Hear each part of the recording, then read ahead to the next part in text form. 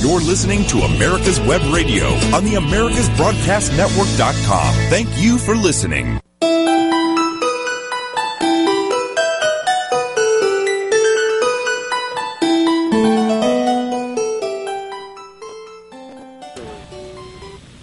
Good morning, listeners, and welcome to Dr. Ann's Relationship Radio. We are proud to come to you from America's Web Radio, which is the largest produced .com station in the country. Today I come to you with so many questions but few answers. This month it seems that I've had parents after parents seeking my counsel about what to do with their teen or young adults who simply won't respect their family values, won't comply with any consequences given for breaking the house guidelines, and appear not to care who they hurt in the expression of their rebelliousness. And one of my parents, who has recently sought my counseling skills, reported that her daughter snuck in and out of her bedroom so she could party, which is translated to using drugs and drinking, and be with her boyfriend, who was a heroin addict. And this parent was simply at a loss about what to do. And another parent had an 18-year-old who refused to complete high school and refused to get a job. And this kid spent his day playing video games and smoking pot in his parents' backyard. This is just a very small sample of the parents I've met lately who are throwing their hands up in the air in hopelessness because they can't figure out how to help their loved one. And I am happy to announce that today we have help for all of you out there who feel that you are at your wit's end with your non-compliant teens and young adults. Our help's name is Howard Barker, and he works with New Life, and in that capacity he educates about issues surrounding mental health and addiction. And he also helps families navigate the many challenges they encounter as they try to get help for their loved one. Mr. Barker has spent the last 7 years working with families and young adults during times of crisis. He has helped many parents find hope while on the difficult path of trying to save their loved one. Howard is a public speaker who focuses on issues that are impacting young people today. And Howard, welcome to Dr. Ann's Relationship Radio. I'm so happy to have you, and I have so many questions I want to ask you. But first, before we get started, tell our listeners a little bit about yourself. Well, thank you, Dr. Ann, so much for having me on. You know, it's funny, I just as I was listening to you give the introduction, that 18-year-old you were describing sounds like he could be one of our guys over at New Life House. You know, this is a labor of love for me. I was actually a troubled teen young person myself and struggled with drug addiction. And so, you know, after getting help, I began the journey to doing this professionally. You know, I found myself after getting sober, you know, going back to school and really kind of immersing myself in this work. And it's become, it's become more than just a profession, but a passion, as I think it is for so many of us that work in this field and all the different subsets and areas that it impacts people, you know. Well, yes, and I'm so glad that you've had experience with your own topic that you work in. I think that's pretty awesome, and I know lots of providers where I work have their own recovery path that they've come through and Sure. sharing it with others. So in my introduction to this program, I was lamenting about the barrage of parents who have recently sought my counsel about their teens and young adults. From your perspective, what are some of the core services that young adults and teens need in order to get the best possible chance at recovery from addiction, mental health challenges, and dangerous behavior? Well, that's a great question. You know, I think that there's a few different components that really, especially for teens and young adults, all need to be kind of tackled, you know, if you're going to have the best chance of success, whether that be towards prevention, whether that be towards addressing mental health, whether that be towards especially dealing with active addiction. And I think it's, you know, the first one I would say is clinical care. right? Having the right professionals, having the right clinicians in place that have experience working with, not just broadly working with those issues, but specifically working with whatever that demographic is. In this case, specifically working with young adults and teenagers. Secondary, I would say community. Something that's so important for young adults and teenagers is having a community. And when you really look at a lot of the addictive behaviors that you see with young adults and teenagers, so much of it is wrapped around their social life. So much of it is wrapped around the way that they interact with their peers. So much of it is wrapped around this idea of either needing to be accepted or this idea of not really knowing how to relate to other people without utilizing substances in order to do so, and also acting out in other ways, right? I would also say that that the appropriate support, so beyond just the a healthy peer community, also having the appropriate support, from other individuals, whether that be through the same level of kind of like professionals, through mentorship, through having, healthy leaders that they can look up to beyond just clinicians. And then finally, I think one of the most important things that can be one of the most difficult, especially for parents when it's not, professionals working in the field, is accountability, right? Having teens and young adults that are truly accountable for the behavior, and having that be a message that's consistently enforced to them by whatever structure they're living in, whether that be at home or whether that be by professionals. Yes. Now, you mentioned something that is such a problem, I think, in public schools, at least here in California, and that is finding a healthy peer group. So let's be mindful that the teenage young adult brain is not fully developed. There is no wisdom. There is no, gee, what would happen if I did that before they do it. There's no thinking like that. And all their peers are the same. And, and over time I've noticed that a healthy peer group is usually reflected by getting good grades, or a healthier one.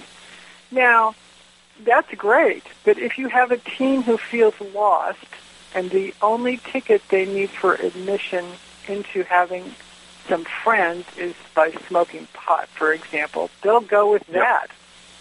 Do you have any comment about how to find a healthy peer group when you're feeling all by yourself? Sure. Well, that's one of the $1 million questions, right? I think like you said, with teenagers, the ability to engage in consequential reasoning and really play the tape out, so to speak, and think about how is this decision going to impact the next, few periods of my life, or even, let's take it further, even the next week, right? How is this decision going to affect the next week of my life? Just really isn't there. And so, you're very much turning to your peers as your barometer for what's acceptable behavior. And so when those peers are engaging in unhealthy behavior, there's this thing we talked about, like peer pressure. It's not even as simple as peer pressure. It's more just like, developmentally, where I'm at as a teenager is I'm trying to differentiate from my family and connect to the world around me. And so I'm going to do whatever I think is going to allow me to do that more effectively. And so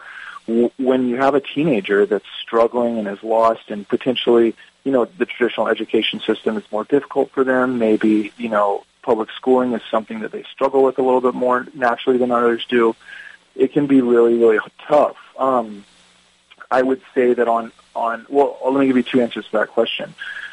On a professional level, it's almost easier, right, when you have a teen that's already kind of gone down the rabbit hole. So when you have a teen that already struggles with addiction, that piece can be easy to provide through finding a good program that can really offer that service, right, that offers it.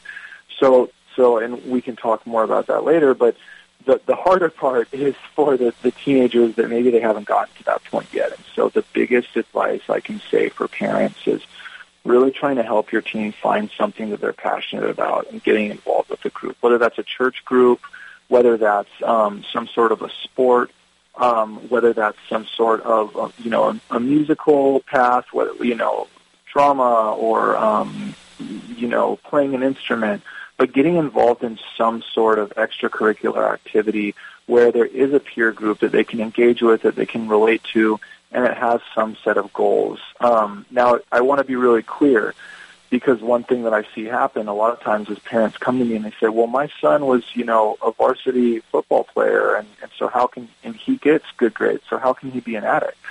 And I have to say, that doesn't preclude some, that's not, oftentimes one of the problems we have is that the addict doesn't look like what we think they do on television, right? It's not this someone living under a bridge with a brown paper bag, so. Well, I want to encourage parents, and I couldn't agree with you more, Howard, by the way. I want to encourage parents to think outside of the box. I once had a parent who had a mechanic friend, and this was a single parent, a male, and his son was interested in cars.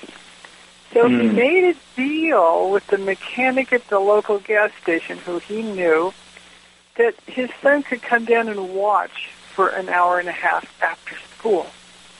And this really was of an interest to this kid and turned him around.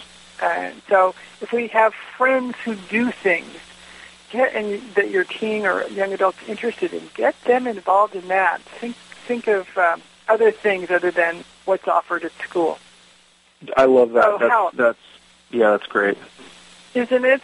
So, Howard, you've highlighted clinical care, community, support, and accountability. And this last one is really, really tough for most parents that I know who have struggles with their kids.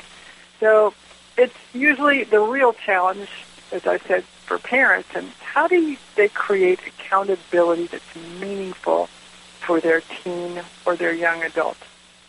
Oh man, well that's for me that's also one of the toughest ones for parents. And so before you start answering that, we're in 2.5 minutes. We're going to come up on a hard break. So go. Cool. Well, so I'd say one great place to start is your books. Actually, you have some wonderful books that talk about establishing contracts, and for me, contracts are a form of boundaries. Right, and that's really the answer to that question, is establishing and maintaining boundaries. Creating accountability really starts with the parent. Something that parents forget all the time. I know we got only 1 minute here, but it's that you're the one that has all the leverage. You're the one that has all the cards.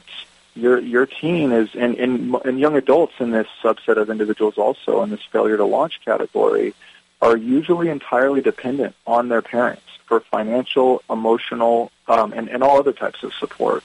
And so it really begins and ends with the parents being the ones that establishing and maintaining those boundaries. And it has to start early, right? If you try to establish boundaries when the teen is, 19 years old and they've already been doing this stuff for 5 years, it's going to be a lot more difficult to really, get them to be effective.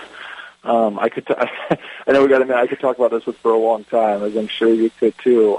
But that's the key is establishing and maintaining those boundaries, and it really has to start and end with the parents. Yeah, and I'd like to just add that in my humble experience, parents are tired.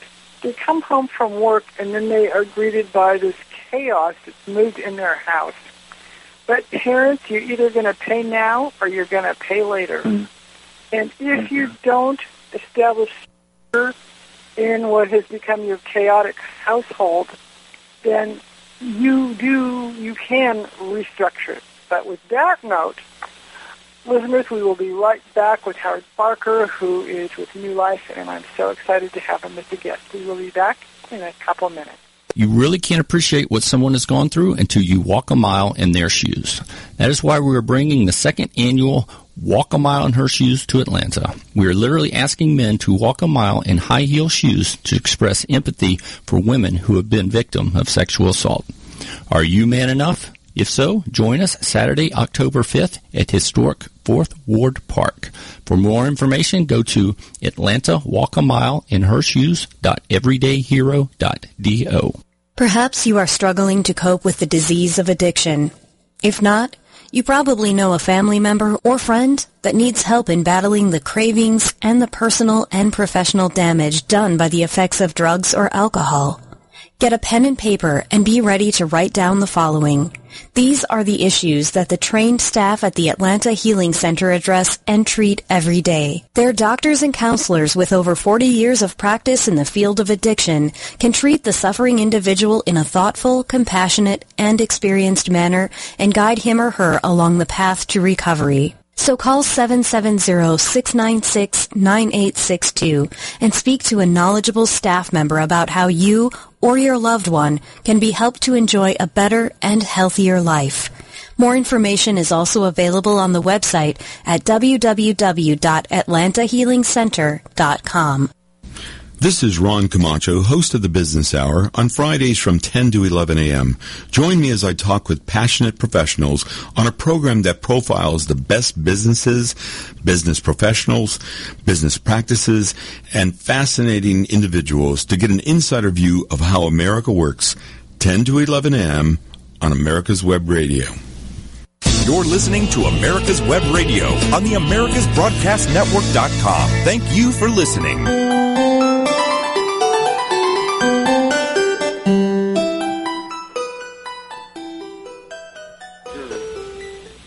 Welcome back, listeners, to America's Web Radio and Dr. Ann's Relationship Radio program. We're here with Howard Barker from New Life, and we are talking about something that's so critical for parents to know, whether or you have a substance abuse issue in your house or not. It's about how to deal with challenging teens and young adults without pulling your hair out totally and having to get a wig. So, Howard, we were talking about accountability, and thank you for mentioning my books, but I just want to say what parents give a pass to goes into what I call the OK Corral. And what hangs out in the OK Corral are things that aren't okay that we've given a pass to.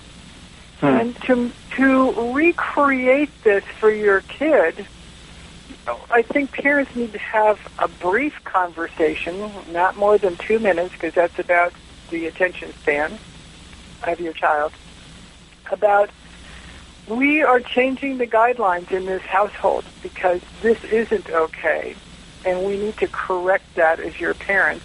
And you may not like it, but we love you, and we are here to support you and to help you until you decide to move out and become financially independent. And I like that brief little statement because it alerts teens and young adults change is coming, and do one thing at a time, not the whole slew of things that you've put into the OK Corral. Do you have any thoughts about that?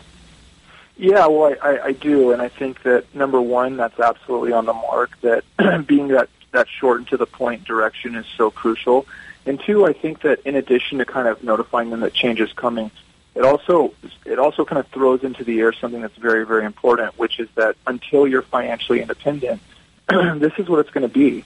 And so, again, going back to so many parents, that I work with at New Life House, and even also families prior to getting to New Life House, they forget that they really hold all the cards because of that component, right? And so, letting teens know that I love you, I support you, I want the best for you, and absolutely, this is your life, and you're free to live it how you choose once you're financially independent. Once you're an adult and you're capable of supporting yourself, then those are going to be your decisions to make. But as of now, while I'm paying for the roof over your head and the food on your table and all the other things that we spend money on, which for teenagers can be quite a bit, we're going to go ahead and do it by my rules because I care about you. And I think that's such an important qualification to make. And I think that really recognizing that for parents is just such a big part of the issue. I do too, and I think it's really also important when they decide to move out to make a contract about what's acceptable for a visit. Like, for example, our family guidelines are that nobody comes in here high. So if you decide you want to come over and you're high, you can't come over. So they know ahead of time. Totally. Absolutely. Yeah. Okay. So many of the young adults who come for treatment in the clinic where I work either don't want to get clean and sober, and they just come to treatment because their parents make them. So I have a two-part question for you. First, what are some of the common misunderstandings and misconceptions about young people getting sober? And second, what if your young adult just doesn't want to get sober? I run into that all the time. What can parents do? Well, so professionally at New Life House, those are two of the biggest, one of the biggest misconceptions and also one of the biggest questions that I run into on a daily basis when I'm working with families to get their sons into New Life House. And I'd say the biggest misconception is that in order for, and I'm going to really focus on addiction with this one because this is kind of my specialty, and so the biggest misconception is that in order to recover from addiction, that the young adult or a teenager needs to want to, right? And that's just patently false, right? So what we actually see is that success rates over time in terms of, and we work for an abstinence-based model, but that success rates over time have little to nothing to do with whether or not somebody wanted to get sober and get healthy when they came into treatment and recovery. Now, here's the caveat to that is that if when I say that, I'm not talking about a 30-day treatment program, right? I'm not talking about a short-term IOP with no additional structure. I'm talking about truly entering into a long-term and a structured recovery program like New Life House or like, any of the other opportunities that are going to really give a young person the appropriate time to rewire and to change not just the addiction, but also the corresponding behaviors in their life that are unhealthy. And so it's really completely unnecessary for the young person to really want to do it. And it goes back to what you were talking about a second ago, right? If once the parents hold all the cards, and so whether or not the young person wants to do something differently, 9 times out of 10, as long as the parents are firm and have those boundaries established, they're not really going to have a choice. And so, especially in 2019, so many families say, "Well, that sounds so draconian, they need to be a part of this decision, and it needs to come from them." And I'm like, well, is it draconian to do what's going to save your child's life and to establish some boundaries? And is it more important to do that, or is it more important to be their best friend and for them to think you're cool? And unfortunately, and I think that a lot of parents, I think that some parents have, some of their own stuff going on, and so as a result, it's important for them to have their child think that they're cool. And that can be a huge impediment to allowing them to make the steps, to take the steps necessary for them to get help. Well, I want to comment on that because you are right. And parents, I'd like you to know that your job isn't to be cool. Your job is to guide your teen or young one or young adult through life in a way that will help them be productive, happy individuals, not to be cool. And you could have moments of cool, but we can't be cool about substance abuse because it just damages the developing brain, and it doesn't come back. If you're allowing your kid to smoke pot, myelination stops. And myelination is the process whereby the different lobes in the brain form a freeway of communication. So that doesn't happen. So you create, trying to be cool, your teen or young adult to have to think longer about things than people who don't have substance abuse issues do. So, yes, cool parents, I'd like to have a new mantra. Periods of coolness are great, but I'm not a cool parent. Like that. I love that. That's perfect. Yeah. So, I teach about enabling and codependency at my job, and I know you're very familiar with these terms. Could you please explain each of these concepts for our listeners, enabling and codependency? Yeah, absolutely. So I think that enabling and codependency, ultimately, we were talking before the show started, and if I really boiled them down to, in a very, very simplistic way, it's when parents are kind of making the relationship about themselves. So enabling is engaging in behavior that really, directly or indirectly, allows a young person to continue behaving in a way that's unhealthy. Specifically in the context of addiction, enabling can be things as gross and visible as buying someone, alcohol and saying, okay, as long as you drink it in my house, it's going to be safe, and so I'll keep my eyes on it. Or letting, their kids smoke weed in their home because, as long as it happens here, they're not going to get in trouble. And then it can also be as subtle, well, it's not really subtle to us, but to parents this can be seen as subtle, but ways of, bailing them out of trouble, right? We were talking about, the examples of if a young person gets in trouble with the law, and not only do the parents not give them consequences, but they actually pay for a high-priced lawyer that then gets them off with little more than a slap on the wrist. Those are both types of enabling, and there's a myriad of other ways that it shows up. It can honestly just be in an emotional enabling, right?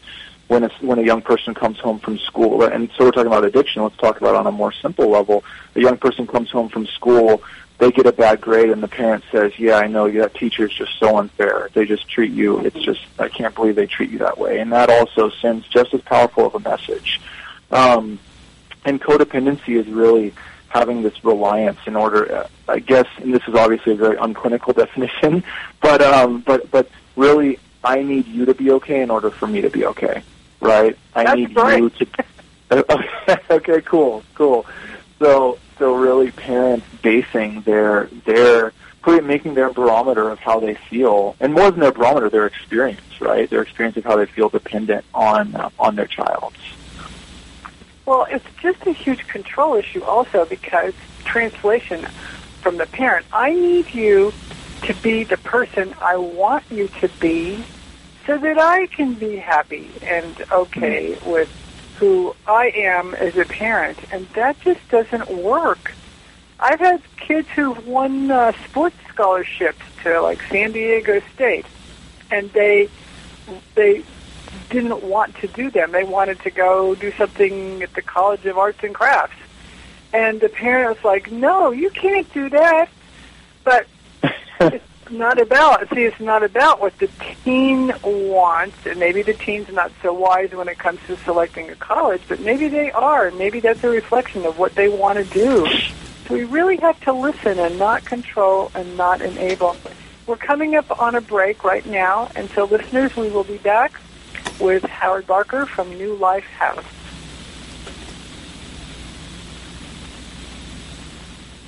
The Docs for Patient Care Foundation is your way to join the fight and become a member of an organization created by doctors for patients, dedicated to fighting for your healthcare freedom and preserving the doctor-patient relationship. Get a pen and paper. Write down docs4patientcarefoundation.org. That's DOCS, the number 4, patientcarefoundation.org. Go to our site and please make a generous tax-deductible donation and join the fight today. Thank you. You really can't appreciate what someone has gone through until you walk a mile in their shoes.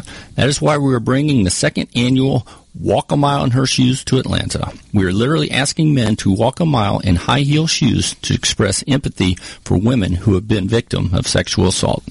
Are you man enough? If so, join us Saturday, October 5th at historic 4th Ward Park.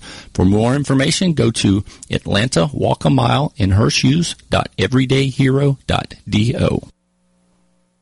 Whether cruising the Strip in a 57 Chevy or taking the family on a vacation in a 71 Oldsmobile Vista Cruiser, you need to tune in to Classic Cars with Steve Ronaldo and Jim Weber every Saturday from 8 to 9 a.m. on americaswebradio.com.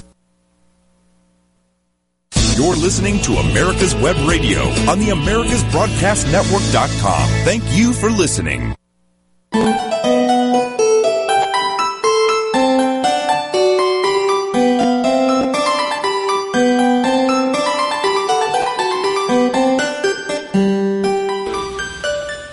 Welcome back, listeners, to Dr. Ann's Relationship Radio.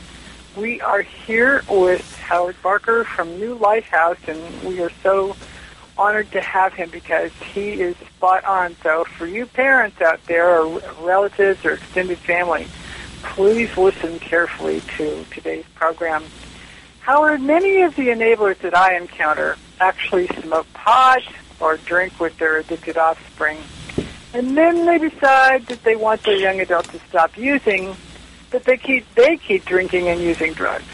How important is the family's role in the recovery process from the beginning through long-term sobriety?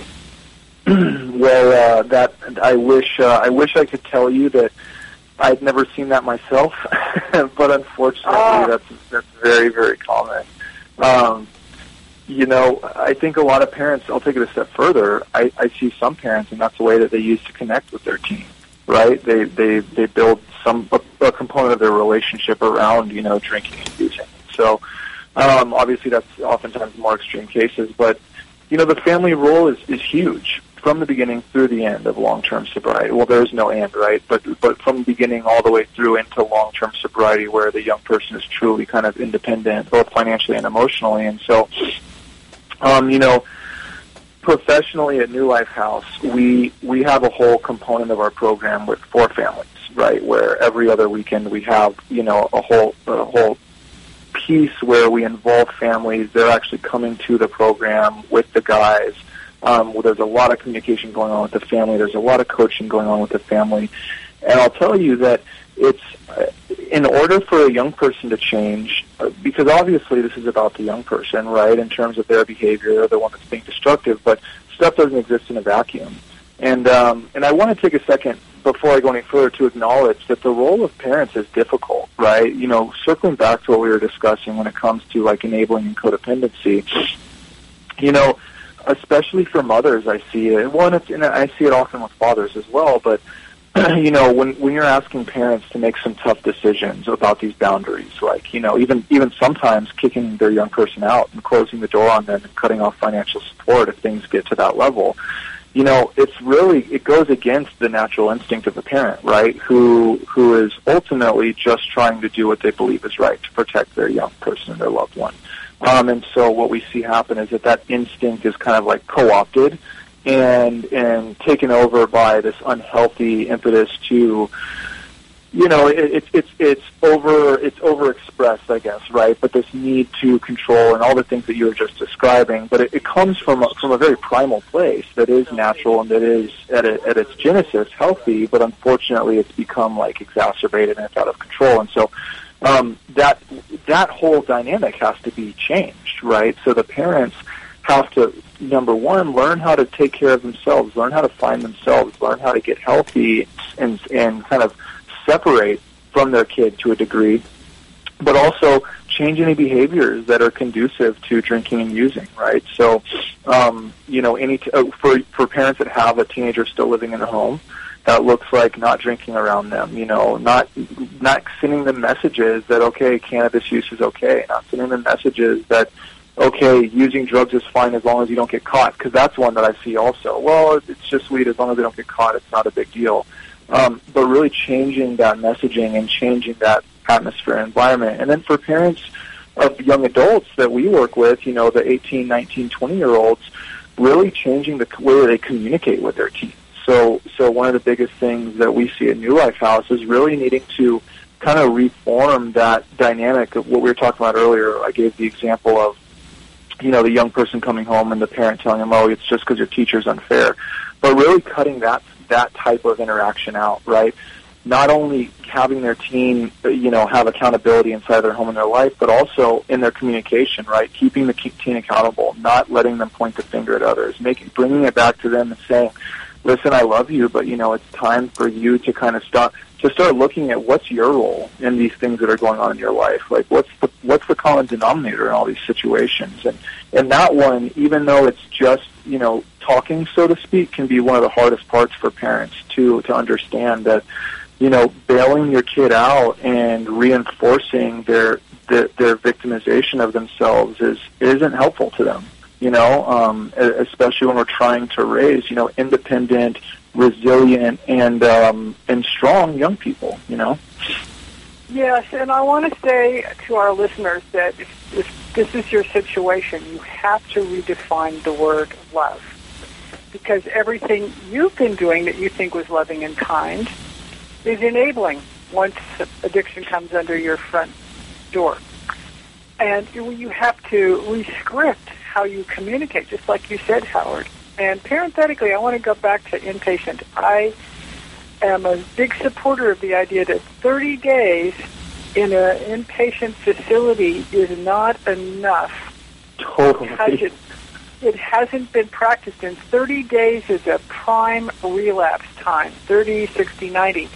And so you let your teen or your young adult out of inpatient rehab at a high relapse time with not enough practiced, well-cemented coping mechanisms, and that's just disaster. And can I comment on that really quick? That's so crucial, right? Because it's unfortunate because on a certain level, like I guess mainstream media and the way that we talk about rehab is really wrapped up in the shows that we see. It's wrapped up around that idea, right? That it's 30 days and you're fixed. And the truth is that human beings aren't cars, right? This isn't a car wash. It's not you just go through and we clean you up and spit you out on the other side and never comes back. Like we got to talk about what are the causes and conditions. What are the underlying issues that are leading to addiction? What are the behaviors? What are the emotional? Just all of the pieces of it. And like you said, that can't be done. And now, for a young adult, right, that can't be done in 30, 60, 90 days. Now, if you have a 45-year-old that's married, that has a career, that has 2 children, that maybe got into a car accident and they started taking prescription opioids. And as a result of that, they became dependent on those prescription opioids, and they're just struggling to get off of it, and it kind of got out of control, right? People like that, a 30-day treatment center can be fantastic for, right? It gives them some space between the addiction. It gives them some new tools. They're highly motivated to integrating those tools into their lives, potentially integrating a little bit of outpatient afterwards, and that can be very, very successful. But I think we've made the mistake in the way that we deal with addiction in our country of really treating 18-year-old, believing that what works for an 18-year-old is the same as what works for a 45-year-old, and it's just that couldn't be further from the truth, and that's why at New Life House we're age specific, right? We work with 18 to all of our houses are broken down by age groups. So we have houses for 18 to 24-year-olds, and then we have a program for 25 to 32-year-olds. And so, I really think that in the larger conversation about this stuff, we have to recognize that it's not one size fits all. It's not a car wash, and if you're going to help someone relearn like their primal mode for interacting with the world around them, it's going to take some time and some in-depth effort. Yes, it's not In-N-Out Burger rehab. And yep. Also, I honestly have one of my core beliefs as a clinician is that all addiction, or 99% of it, has to do with some unhealed deep wound that our teen or young adult is carrying around. And 30 days isn't going to help that much. 30 days is maybe going to give you a little bit of structure that won't be followed when you get out. Now, Howard, I have seen so many 20-year-olds over my years in this occupation who just think that their life's over because, as they tell me, the 20s is for partying and playing. Why do so many young people think that getting sober equates to the end of their life? Well, I also see that really frequently in that those 20-year-olds, those 20, 21, 22-year-olds comprise the bulk of the young men that we work with. And so I think it comes from a couple different places. One, these are oftentimes guys that have truly developed like a substance use disorder at that point, that are truly, it's gone beyond casual experimentation, and they have a very unhealthy relationship with substances. It's so hardwired into them that the only way that they know how to interact socially, the only way that they know how to build relationships, the only way that they know how to take risks, and I mean healthy risks, like going up and thinking that a girl is cute and going and asking her out on a date, or things like that, right?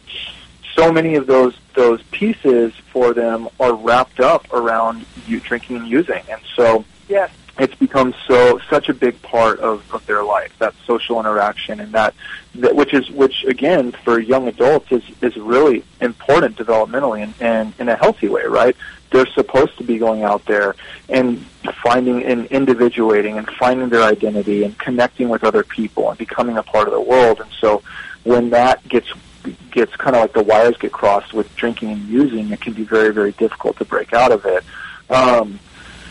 And so, a big part of helping those people get sober and stay sober is helping them understand that that's not the case, right? Showing them that they can still, and I love the phrase you use, right, partying and playing, that they can still party and play in a healthy way, right? They can do it without drinking and using. They can do it in engaging in healthy, fun activities that are conducive to a healthy lifestyle, and here, I'll tell you one thing that's amazing is that there's really a movement of people that have kind of cropped up in that age group that are redefined the way that they're partying and playing, right? They've taken on fitness, they've taken on service, they've taken on all these other things that they're really using to add, purpose and fulfillment to their life outside of drinking and using. I am so happy to hear that. Up in Northern California, we have this group called Wild Recovery. Okay. And honestly, the young adults and teenagers get so much recovery practice out of going camping together and going hiking together and creating different interests. And totally. It's really a miracle, and it's sort of like joining a new family because the people I know who are in it not only have their own sponsor, but they have a grand sponsor, and they have an uncle sponsor, so it becomes a surrogate family with perhaps different values than the ones they came from. Now, we have about 2.5 minutes before we have to take a break. So what are some of the current trends that you're seeing with young adults and teens when it comes to substance abuse? So I know fentanyl is a big one. Yep. So I'll give you the three big ones. Is the opioid scene has really been kind of, taken over by fentanyl. I was actually just talking with someone yesterday who had just, it was a young man who was just getting sober, and he was talking about how, in Southern California, across California, right, heroin has traditionally been huge, and he was saying that now, what's coming across the border from Mexico is predominantly just fentanyl. And so that's really scary. Because the potential for relapse is so much higher. Traditionally, I think a lot of addicts, the conventional wisdom amongst addicts is always, now I'm talking just about opioids, the conventional wisdom has always been that, it's the weekend warriors that overdose and die, right? So it's the young people that they're not truly seasoned addicts yet that are going to die because they don't know their tolerances. They're the ones that they're not as experienced with using. They aren't as seasoned. And for a long time, that kind of was the case, right? You usually more often saw these fatal overdoses being with young people that were partying, that didn't really know what they were doing. They'd been drinking, and they tried an opioid, and, they didn't wake up. Nowadays, that's just not the case anymore. No one is immune. You're seeing seasoned addicts that have been using opioids for years overdose and die, even smoking fentanyl, even snorting fentanyl. So it's not just relegated to individuals that are using intravenous drugs anymore. That's terrifying, right? Because it's very common for a young person to their first introduction to a drug say, "Oh, well, if I smoke it, it's not that big of a deal," Yes.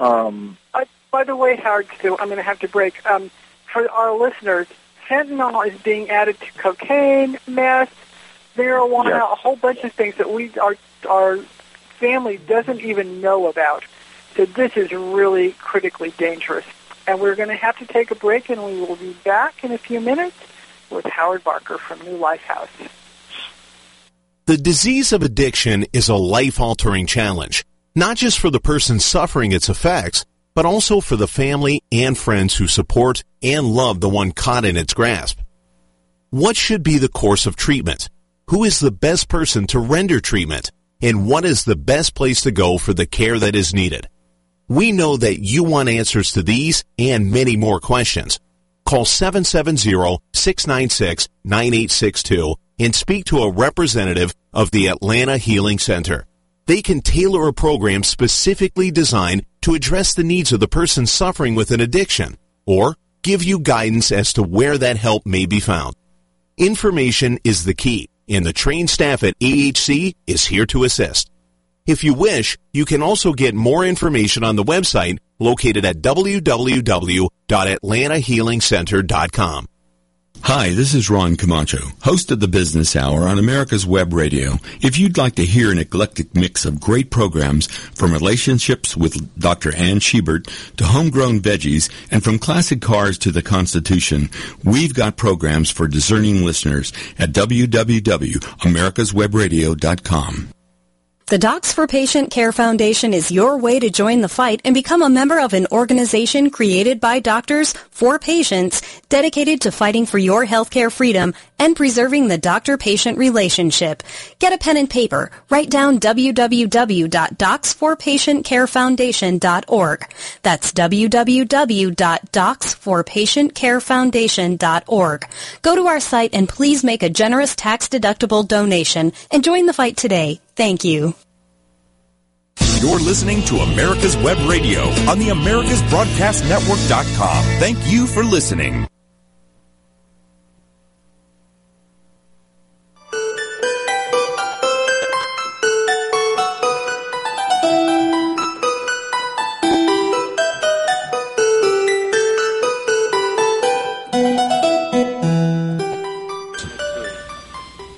Welcome back, listeners. We are here with Howard Barker discussing challenging teens and young adults. Howard, you wanted to add something to what we were talking about right before our break. Yeah, really quickly, I just also wanted to touch on, we talked about fentanyl and the opioids, but cannabis and Xanax are also huge, and I would say really especially with that kind of like 16 to 22-year-old group, cannabis and Xanax are almost the predominant things. And a lot of young people have really scary ideas about Xanax and prescription drugs in general, but really just about Xanax and the fact that it's not that bad. It's a prescription. You know, the reality is that a lot of Xanax that's on the street and in high schools and in colleges also nowadays isn't even real Xanax, right? It's something called pressed pills, which like Dr. Ann was talking about, can be laced with fentanyl, can be just notoriously impure, can be research chemicals like atizolam or other, benzodiazepine alternatives. And then the other one is cannabis, right? And so I'll tell you that 5-6 years ago, we used to see young people coming in to get help in meth psychoses, right? And they would come in with the meth psychoses, and you get them sober and get them on structure and get them healthy. And usually a week or two would go by, and they'd be back to normal and they'd be okay. We're not seeing as much of that anymore, but we're seeing a terrific amount of young people coming in psychoses as a result of cannabis use, specifically concentrated cannabis, and they do not stabilize. I've seen guys that it takes months, and there's schizophrenia is presenting, but it's so much worse, and parents can't wrap their head around that. And I feel like I sound like my dad when I say this, but the cannabis today is not the same as it was, and the methods of use with these concentrates, it's not the same, and it's scary stuff, because more than anything else, where we see these psychoses that are long-lasting is coming from cannabis use, not from harder drugs. I couldn't agree with you more, because I work in the emergency department, and I see this all the time, paranoia and psychosis from marijuana use, and the parents say to me, oh, it has to be something else. And I say, I know exactly what it is, because we do blood tests, and it's cannabis. Yep. So parents and adults have to get a grip on this. But I was just reading in the new Monitoring the Future latest survey of drug use and attitudes among 8th, 10th, and 12th graders, that across the country there's a substantial and significant increase in vaping marijuana. I find this so concerning because of what we were talking about earlier, what marijuana does to the developing brain. And I also find that often marijuana use is tied to social media and video gaming, which now has new research about how that damages the brain. What's your experience with technology, social media, and addiction and substance abuse? Well, so they're oftentimes very wrapped up with each other, and especially in the failure to launch demographic, right? So that 18-year-old, that 19-year-old that maybe got through high school, maybe they didn't get through high school. They're now living at home with mom and dad. They lack direction. Maybe they have, a job. Maybe they don't, but they're really not going anywhere. Those things that you just described are all tied up in it. And so that's the kind of the video gaming world, sit home, smoke pot, and that's just the extent of your life. And it really, video games, just like, drugs, they work on the dopamine centers of the brain. And they're this is a whole longer conversation, but video games are designed, right, to stimulate the reward pathways and to really keep giving you enough so you keep coming back. And so we definitely, there's a lot of research showing us now that this stuff there is such thing as video game addiction. There is such thing as tech addiction. And social media, it does the same thing, although I would say even more, it's more dangerous, right? Video games still, and this is broadening, by the way, but still traditionally it's young males predominantly that are kind of doing it. And again, that's broadening. It's not just young males anymore. But social media is it does not discriminate, right? Social media, the way that it hijacks the brain and the reward center, and I need one more like, and that gives me hit of dopamine. And so now I'm going to do something progressively more sensational and post something progressively more sensational in order to get more of those likes and get the attention, right? It's a really, really slippery slope, and it's a much longer conversation, but yeah, it's dangerous. Well, I might have to have you back. So talk to us about the recovery process for teens and young adults, and we're going to have to be briefer in our conversation because I'm aware of the time in our program's getting close to being over. So talk to us about the recovery process for teens and young adults, and please describe the steps that need to be taken to get our loved ones into recovery. Yeah, absolutely. And so the first and most important thing is for the heads of the household, the parents, to really be in solidarity and really have made a decision that that's what needs to happen, right? So the first step has to be that the kind of waffling and the back and forth and then maybe this isn't that big of a deal and maybe they're just going to grow out of this and we can just ignore it. That needs to kind of disappear. And so that starts with the families. The next thing is that if there is, and I'm going to really focus on addiction here, but if there is addiction taking place and dangerous using behavior going on, then that's the point where it's time to reach out to a professional, right? So parents don't know, they're not supposed to know how to deal with addiction. That's not their qualifications aren't dealing with addiction, right? They're parents. They know how to raise young people. They know how to be loving and caring parents, but if a loved one has cancer or breaks an arm, you go to a professional to have it dealt with because that's what they're there for. That's what they're trained to do, and it's the same with addiction. So first it's about establishing solidarity. Next it's about, making a decision and going and seeking professional help. Really, from there, it's about taking the professional direction. And finding a good professional, right? Because I hate to say it, but not everyone in the field of addiction recovery does good work. That's just the reality, unfortunately. I know that for a fact. Yeah. Now, leading into that, tell us about New Life and how it's different from other programs that work with the young adults. Totally. So the way that New Life is a structured recovery community. And so going back to that car wash concept, we've been around since 1985. And so we're a one-trick pony, right? We work with young men. And we work with a couple other programs that do amazing work with young women, by the way.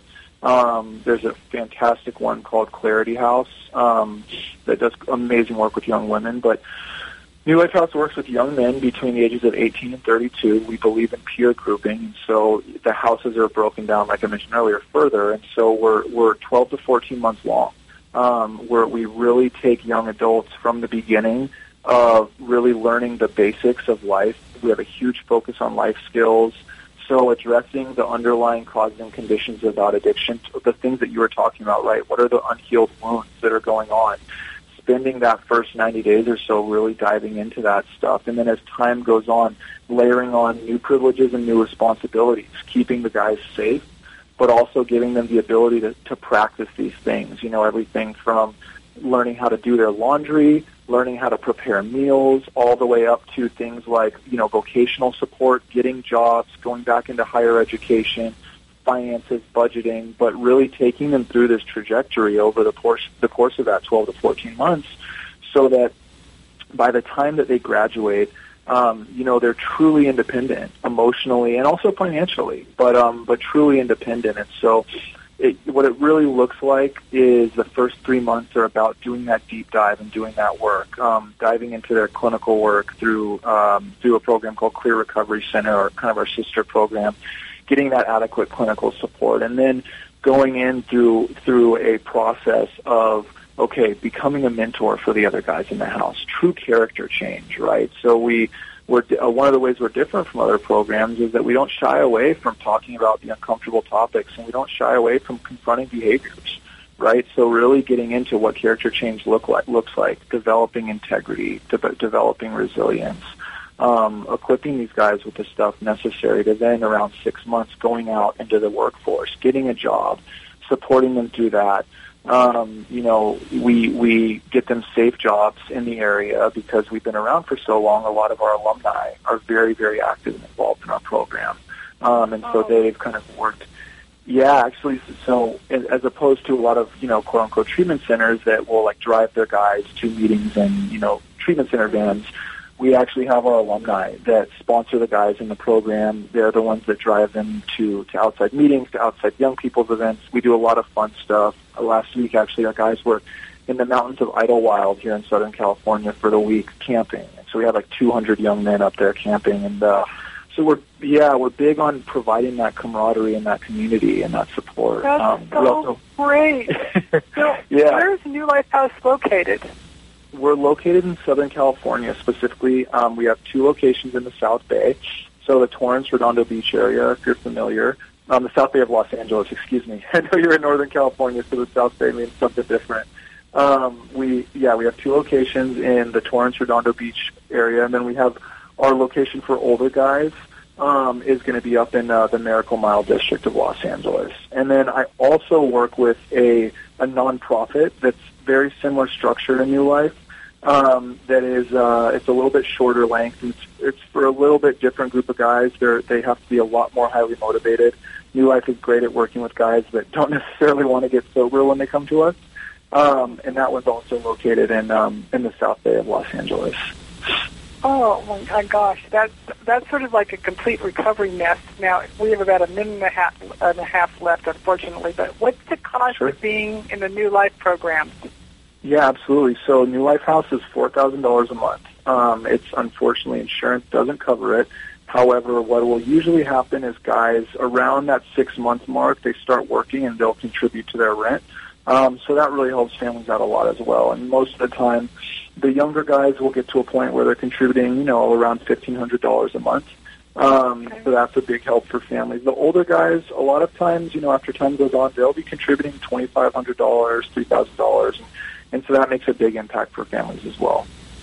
So I have to tell you we have about 30 seconds left, and I'm so sad about that. How can our listeners contact you? So they can find me by going to newlifehouse.com. That's probably going to be the easiest way if they want to contact me. Yeah, and you'll be able to find our number on there, which and that's going to be the easiest way. Let's leave it at that. And Howard Barker from New Life House. It's been such a pleasure having you on Dr. Ann's Relationship Radio this morning.